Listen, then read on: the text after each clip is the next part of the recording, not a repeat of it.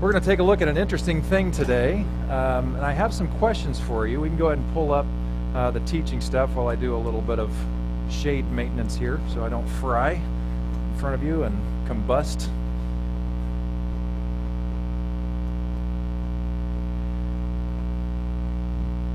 There it is. Anybody appreciate our music today while you were doing your greeting? So I grew up first part of my life in the 1970s and had two older sisters who loved pop music. Well, the 70s were owned in part by ABBA, right? I also grew up in church, and so being a pastor's kid, I was very familiar with the word ABBA as a child. And so when I heard ABBA was having all these great songs, I immediately assumed, well, of course they're a Christian band because they named their group after God the Father, ABBA. Turns out I was not correct on that. Can anybody tell me, a little music trivia, how did the band come up with the name ABBA? Anybody know? Well done. All right. Lyndon Murphy in the house. That's right. The first letter of their first names, and that's how they got ABBA. But ABBA actually has a deeper meaning, which we're going to look at today. It's a word that Jesus used to describe God. It was his favorite word to address God. And we're going to unpack that deeply. But to get there, I've got a bunch of questions that we're going to sort of touch on today. These are also on the Worship Elements page on our website. And we'll get there in just a second. But just to show you how important this word was to Jesus, on the next slide, we have what should be. If you can't see this, it's okay because you know it. This is the Our Father prayer, the Lord's Prayer, where he starts off, Our Father who art in heaven. You know it. We do it every week. But if we were to look at it or hear it from Jesus, he wouldn't say Father, he would say Abba. And so the prayer really is, Our Abba, who art in heaven, hallowed be thy name. And by the way, just before I go any further, the disciples were asking him how to pray. They weren't really looking for a magic formula prayer like, okay, we want to make sure we get it just right.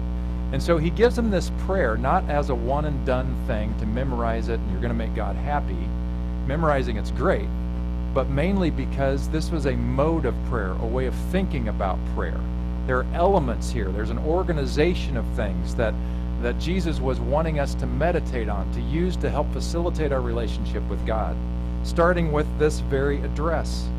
Our Abba, who art in heaven, hallowed be thy name. Thy kingdom come, thy will be done on earth as it is in heaven. Now, this is kind of a freebie. I'm going to be talking more about this next week. But when we look at that word kingdom, we can easily confuse that with normal ways of thinking about a kingdom, with a castle and a king and etc. That's really not the way that Jesus thought about this. We'll unpack this more next week when we talk about what was Jesus actually trying to do in the world. But really the way to think about this is a new phrase for this, would be divine commonwealth. Divine commonwealth. So it's a God-ordered way of being together in common. That's a very different feel than a kingdom with a king on the throne. We're going to talk about why that matters in a moment. And this gives us a clue that there are some language issues with the Bible that we have and some translation issues. But I digress. Thy kingdom come, thy will be done on earth as it is in heaven. Give us this day our daily bread. Forgive us our trespasses as we forgive those who trespass against us. Lead us not into temptation. Deliver us from evil. And then did you notice Jesus forgot the last part of his own prayer? Can you believe it? He forgot the part, because thou is the kingdom and the power and the glory forever. Can you believe Jesus forgot it? It's because it wasn't there in the original. That was a later addition for very interesting historical reasons. So this begs the question for me, many questions, knowing that we're really looking at Abba today. And there's a book, if you might want to pick it up. It's called Jesus' Abba by a man named John Cobb, who is a well-written theologian in the world. You can pick it up. It's 130 pages, so it's not too long. He gets into some deep weeds on this stuff, and I'm trying to give you some of the overview of some of the insights that he had, which is pretty good. But I had a lot of questions on this, like on the next slide. Like, where did we learn to address God anyway? How did we come about that process? And what names of God have you used the most throughout your life? So my guess is, if you're like me, you learned how to address God from those shaping forces of faith in your life. You likely modeled whatever you were doing after what you heard in church, or what you heard your parents doing, or your key influencers. So if they said, this was a super common way for many years, I think it's still around, but you'll hear in some churches, Father God, a lot. Well, if you heard that growing up, then your very natural response when you begin a prayer is Father God, or Heavenly Father, or Almighty God, or Dear Lord. Did I hit most of them? Did any of you have anything else other than those primary ones? Okay, I kind of thought that would probably cover it. So, I want you just to be thinking about this stuff, and these questions you can mull over for the rest of your life. I wanted to ask the question, why do we address God with different names at all? Why did that show up? There are hundreds of names for God, for one God, in the Old Testament and the New Testament. Hundreds. A lot of these are born out of experience. People had an experience of God caring for them, and they said, I'm going to name you El Shaddai, for instance, because you cared for me. And so that became one of the major names of God, El Shaddai, which I will be talking about a little bit more. But sometimes it's not just our experiences. Sometimes our hopes affect our naming. So if we really want God to kick our enemies' butts, then we're going to call on God to be our great warrior king. God, come and smite our enemies, because we're absolutely certain they are your enemies too. See what I'm saying? So whatever we're hoping for informs our identification of who God is, and therefore we address God in that way. Do you follow me? It's not just our experience, it's our hope for the world and what we hope to see happen there. Did I ask a question? Does it even matter how we address God? And I'm going to say to you, it matters very much how we address God, because the name that we use with God sets us up mentally and emotionally for a particular kind of relationship with God. I'll unpack that in a minute. So I'm asking the question, why did Jesus address God as Abba? And why hasn't Abba dominated? Because my guess is you're thinking Father, so you heard good Father and Heavenly Father and all that. But there's a nuance here about this word Abba that is lost literally in translation. So Jesus knew Hebrew, but he didn't speak it much, except for probably in his circles. Jesus spoke Aramaic, which was related to Hebrew. It was the common language of Israel at that time. We have nothing in writing in terms of our scriptures in Aramaic. The Old Testament's in Hebrew, the New Testament was in Greek. Later on, it got translated in all of it into Greek, then eventually got translated into Latin, and so on and so forth, all of which I'll unpack here. But the real essence of Abba, as Jesus meant it, has not dominated. In fact, I'm guessing that most of you, very rarely, unless I make you do it, or you read a book that tells you about it, that you don't use the word Abba in the way it would translate today. Because the way Abba would translate today would be daddy. Daddy. Maybe for you, how you called your intimate name for God or for your father might be dad or papa. But that's the kind of intimacy we're talking about. We're not talking about corporate professional dad who, when he comes home, remains the corporate professional in the household. And the children need an appointment to see him. We're talking about a daddy who, as soon as he walks in the door, his children run to him because they're so excited that daddy's home. And they embrace him, and daddy does not blow them off, but daddy gets down on his knees on their level so that he can embrace them right back and take joy in whatever they did that day, even if all it was to get dirtier than they were when he left in the morning. That's the daddy we're talking about. That is the tone that we're talking about with Jesus. That is not the tone that we hear in most people's address of God. Wouldn't you agree? Sometimes we think of Father, and there's a song I'll probably introduce next week. It's not a new song. in culture. It's a well-known song in a lot of churches. It's called Good, Good Father. And I was hesitant to even bring it because father for a lot of people has a lot of painful connotations. We think about abuse, we think about emotional distance, we think about not being there emotionally or just not being there. In so many ways, so many people have trouble with the word father. And so when father is used to address God, it really complicates things, and I fully appreciate that. In fact, I would say that 100% of men I know and have known throughout my life have daddy issues. 92.8 of them don't know they have daddy issues. And 3%, if that high, have actually done something to acknowledge their daddy issues and help resolve them. I know that our relationship with fathers in particular is deeply complicated. I'm asking you, when you think about Abba, Father, Daddy, Papa, I'm asking you to think not about the worst of the stories that we could share. I'm asking you to think about the very best, because that's how Jesus experienced God, as a daddy who was loving, supportive, nurturing, with him, attentive, showed up to everything, always a smile on his face, strong with wisdom, and loved his sons and daughters enough to guide them as much as could be, but in the very best of ways. This is the God of Jesus. This is the God that Jesus experienced. And so when Jesus lived his life and started talking about who God was and what God was like, it was always coming from the place of daddy. What a difference in the way we think about the character and nature of God. Not almighty warrior God, daddy. Not the God who's going to kick all my enemies' butts because they deserve it.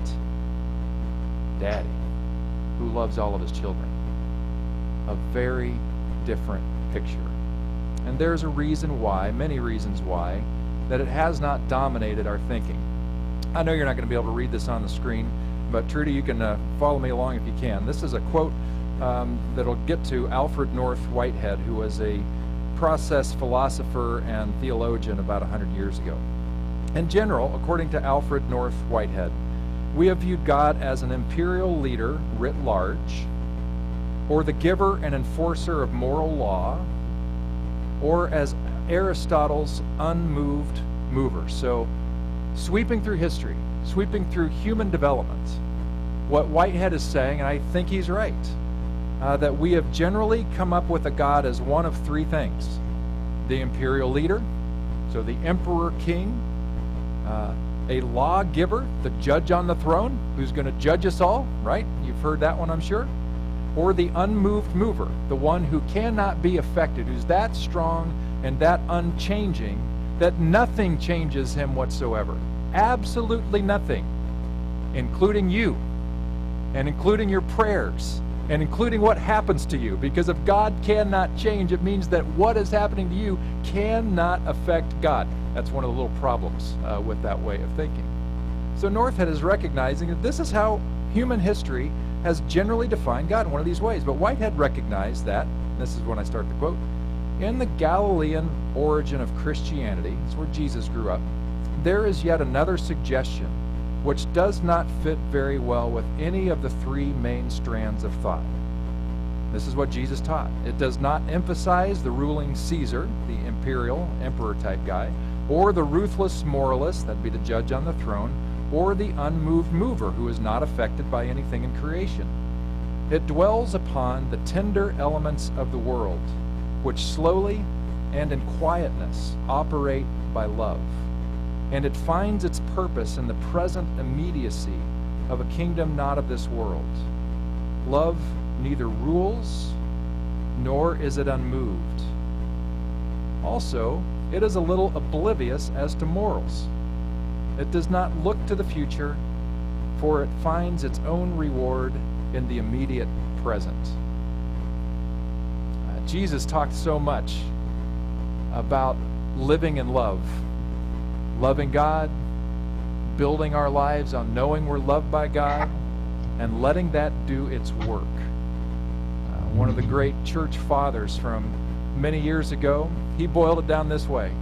He said, you want to know how to do this faith thing? Love God and do as you please. Because Augustine was so convinced that if we were truly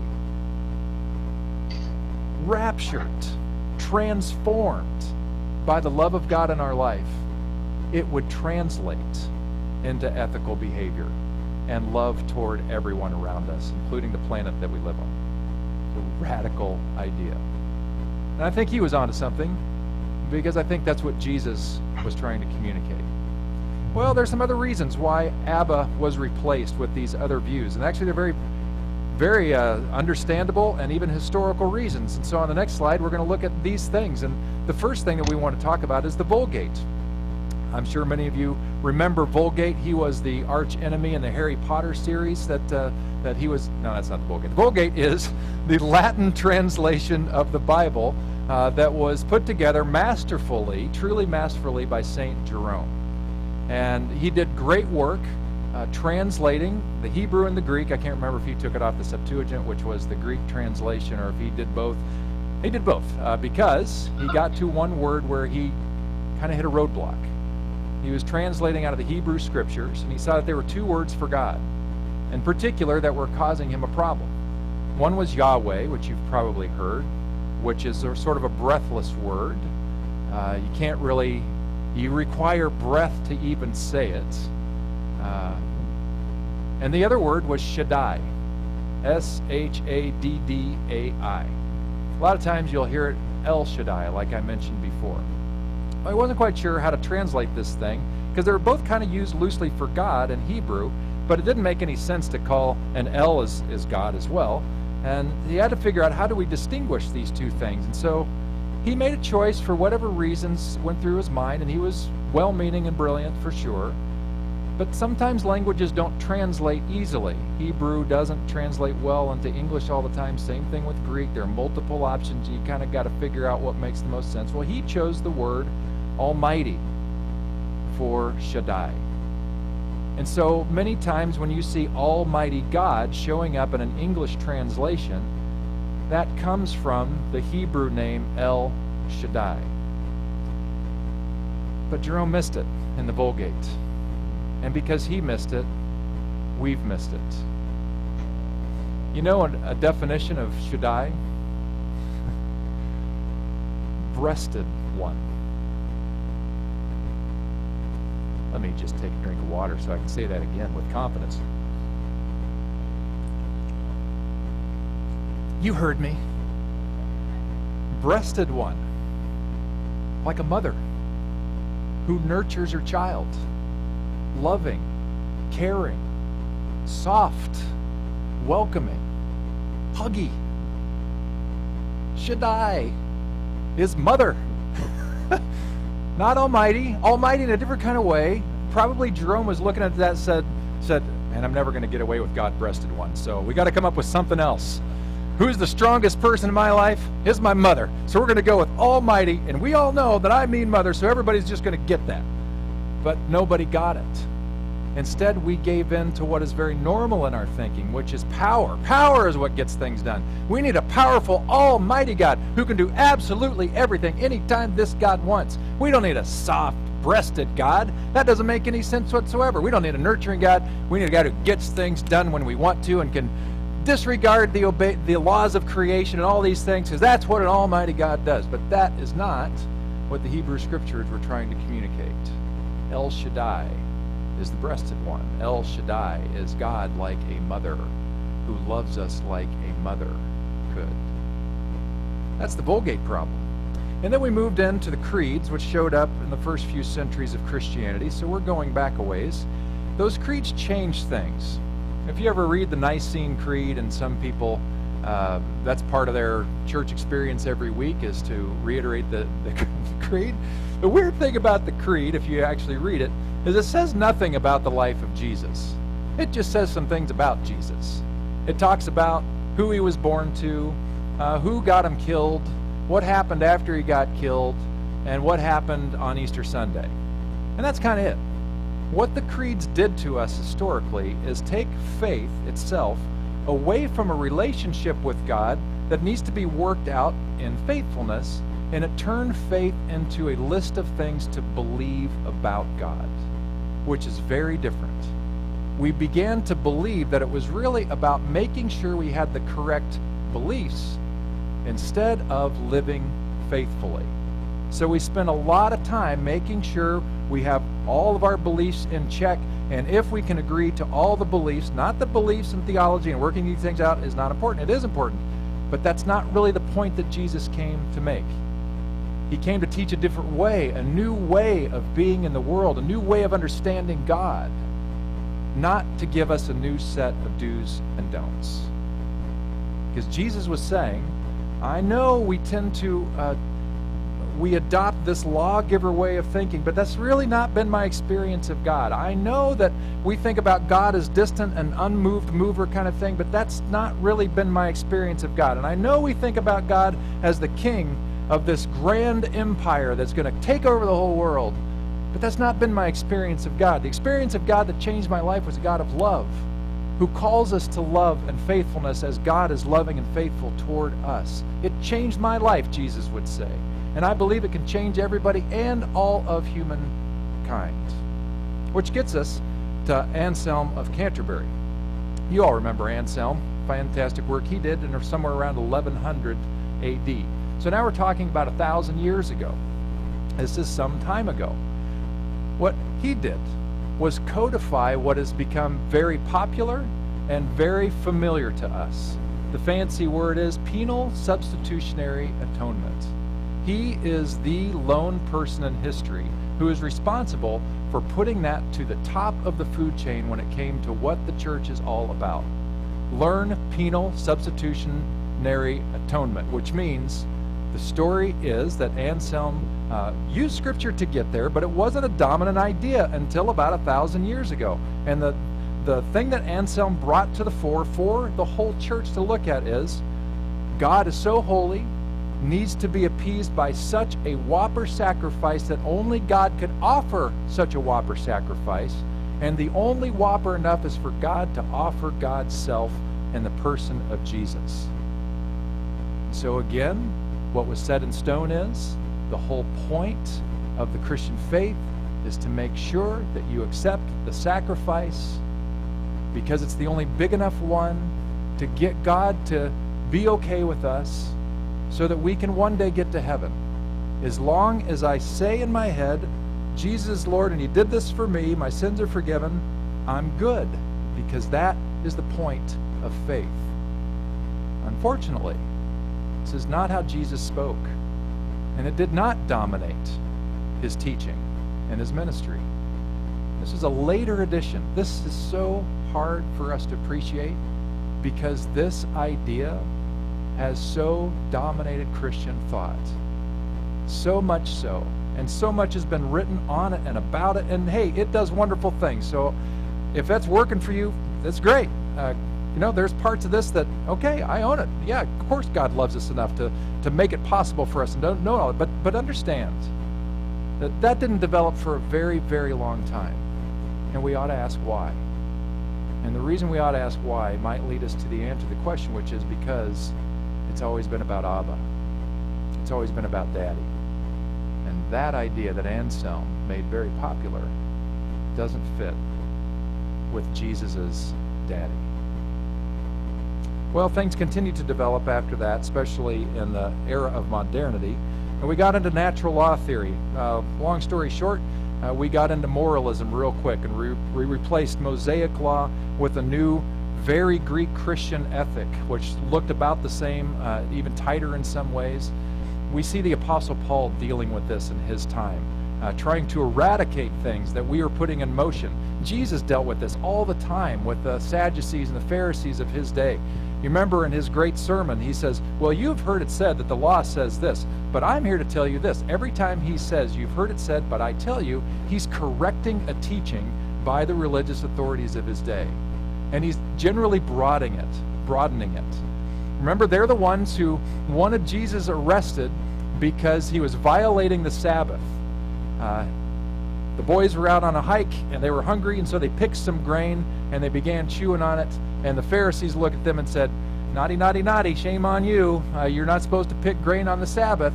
And what does Jesus say back? He says, "The Sabbath was made for man, not man for the Sabbath."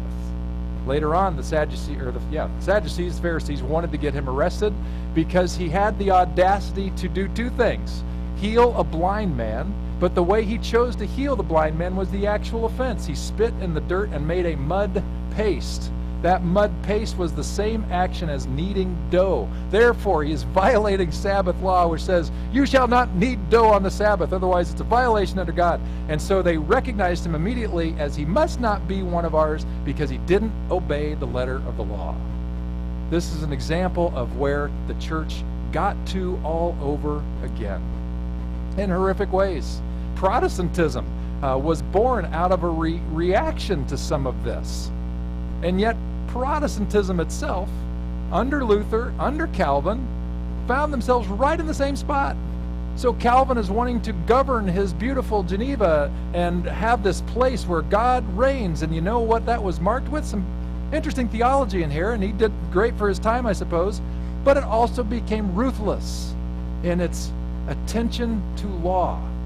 And if you departed from it, like some did, you would be burned at the stake at his order. We have a tendency to go to all these things. We have a tendency to want to boil down everything into a nice, neat package where all we have to do is give mental assent to it. Yes, I believe that, so I must be all right. We have a tendency to want to go towards something that has everything to do with the next life to come and make sure we're going to get to heaven and not go to hell. And so as long as we know we just have to check that box, that feels pretty good to us, and we love legalism. We love it because we can control it. And we can be right by our own view. And we can tell others they're not right by our own view. It's fascinating how we can mix this stuff up. And then the final thing to talk about that I need to say has to do with the Bible itself.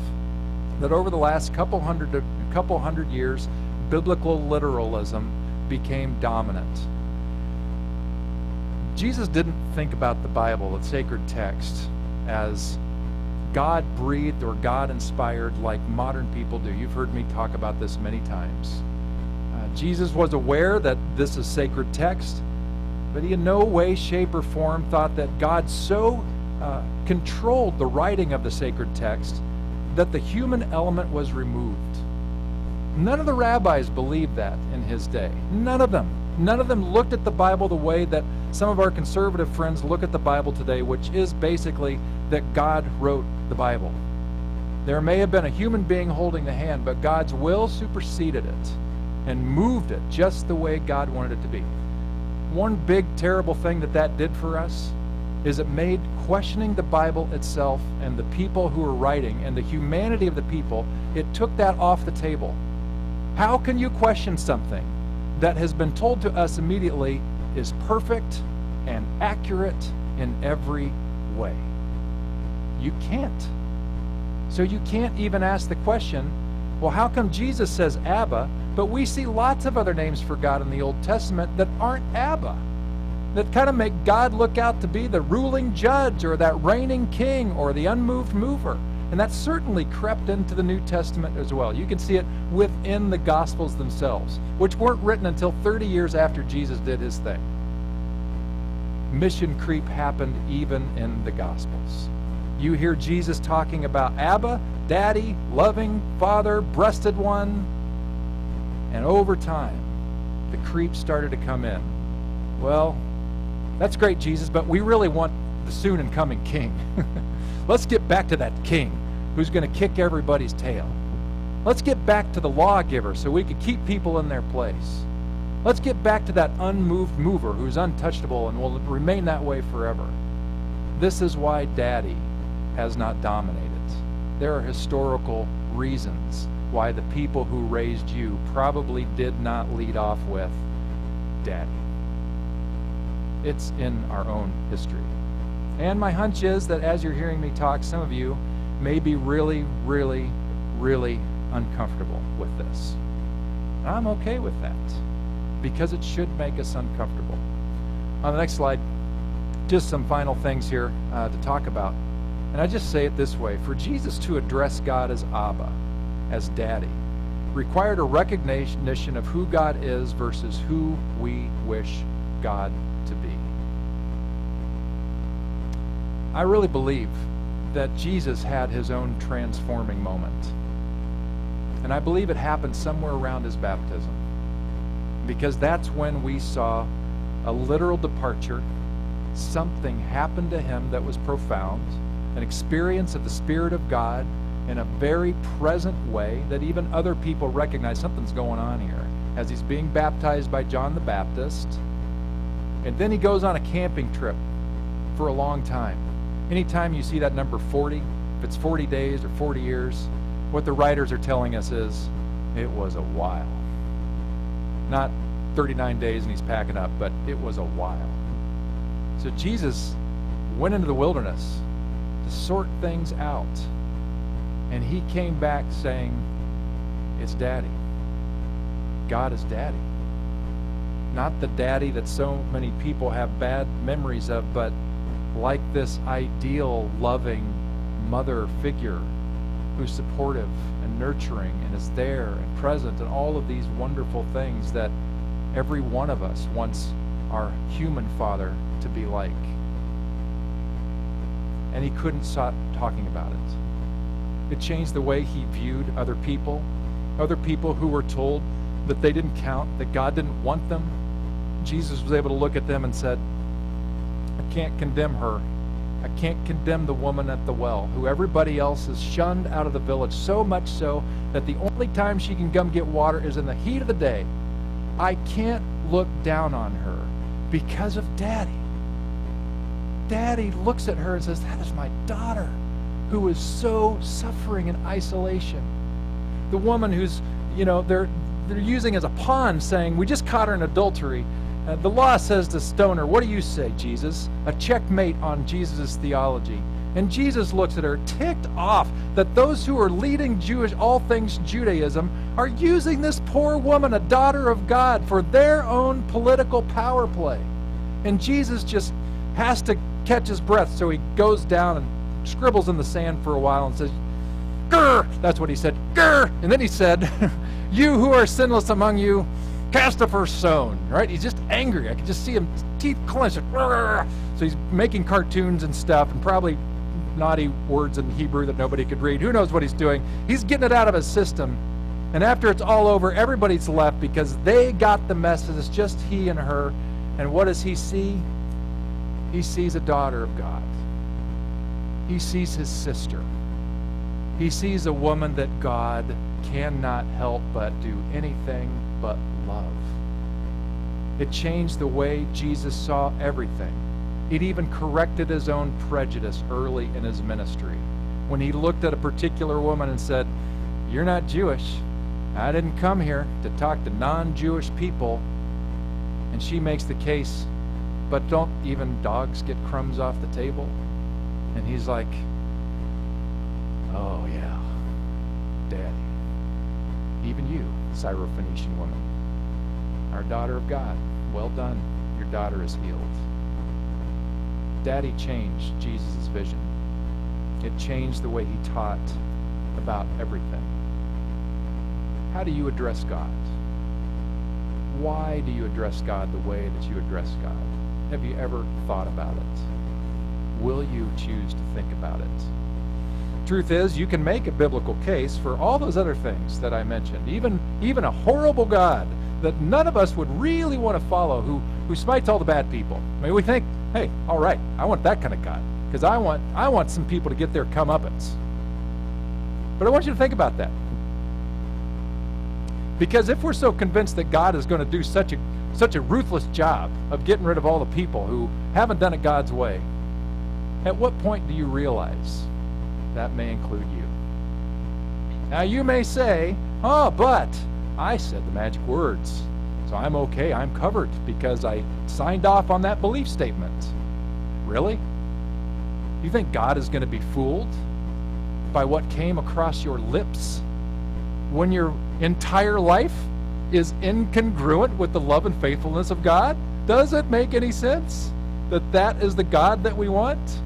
Do we want an unmoved mover who is unchanged by anything we do, which would mean you're wasting your time with all of your prayers because God does not care, and God's going to do whatever God's going to do because that's what we're saying when God is that distant and unchanging?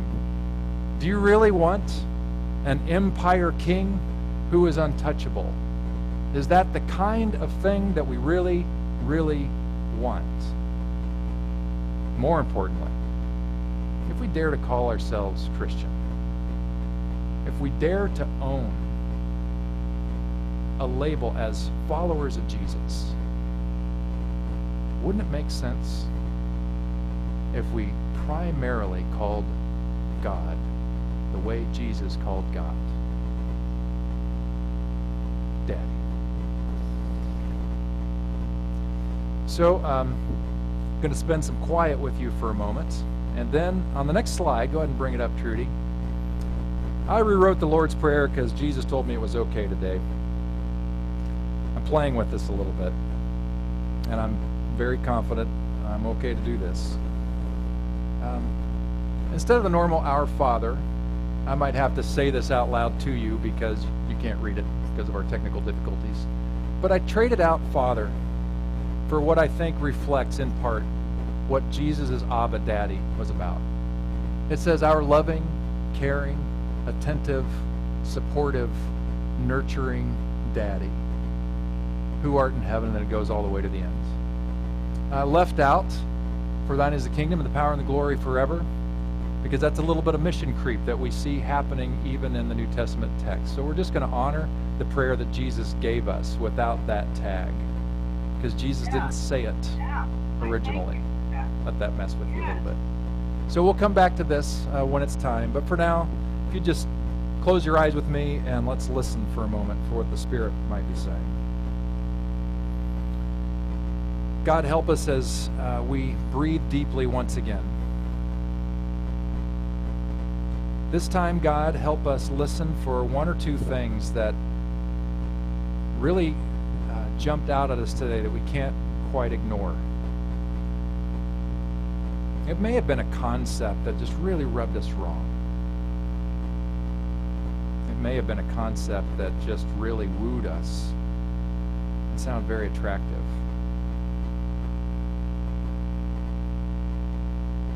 Maybe what has been in us is gentle correction, saying, Jesus used Daddy, a loving God. And for some of us here today, to know that God is primarily a loving Daddy, breasted one, mother, may be such salve for our wounds. While for some of us, we may be so frustrated by Jesus' term because it might unravel our theology. Breathe. What is bubbling up for you?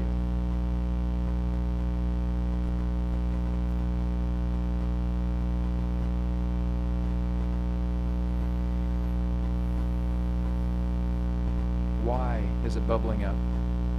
What might God be hoping for you today because of what has bubbled up?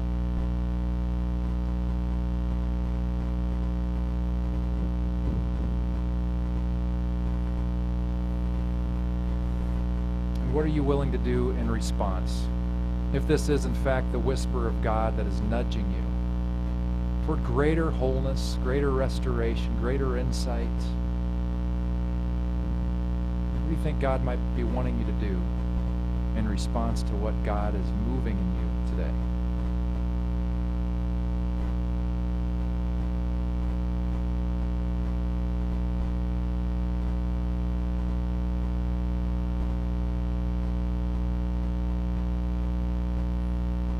God, I remember when I really needed a heavenly daddy. Not because my dad was a monster, he wasn't, but my dad was human. And when I found your love at a very difficult time in my life, you changed everything. Not because you were a judge on a throne telling me how much of an idiot I was, because you didn't do that. Not because you were a king on a throne who just simply welcomed me into your court. You didn't do that. Not a distant, unmoved mover when I was in pain. You didn't stay distant. You met me. You met me in my pain. You embraced me in my struggle. You loved me. You loved me like a mother. You loved me like a daddy should. You were present, and my life was changed. Maybe some of you are here today and you just so need and long for that. And I just want to tell you it's so true. Your daddy loves you. Welcome it, embrace it, trust it as Jesus did, and let it transform your life. Now, as people who want to follow Jesus, let's pray the prayer like Jesus taught us. And I'll help you get through the first few words, so please repeat after me. Our loving, caring, attentive, supportive, nurturing Daddy, who art in heaven, hallowed be thy name. Thy kingdom come, thy will be done, on earth as it is in heaven. Give us this day our daily bread. Forgive us our trespasses, as we forgive those who trespass against us. Lead us not into temptation. Deliver us from evil. Amen. Thank you so much for coming today. I hope you had a good experience. If I can be helpful in any other way, please find me, catch me, tackle me, whatever. And we will be here next week. Thanks a lot. Thank you. It's good to be back. I've been itching to teach this one.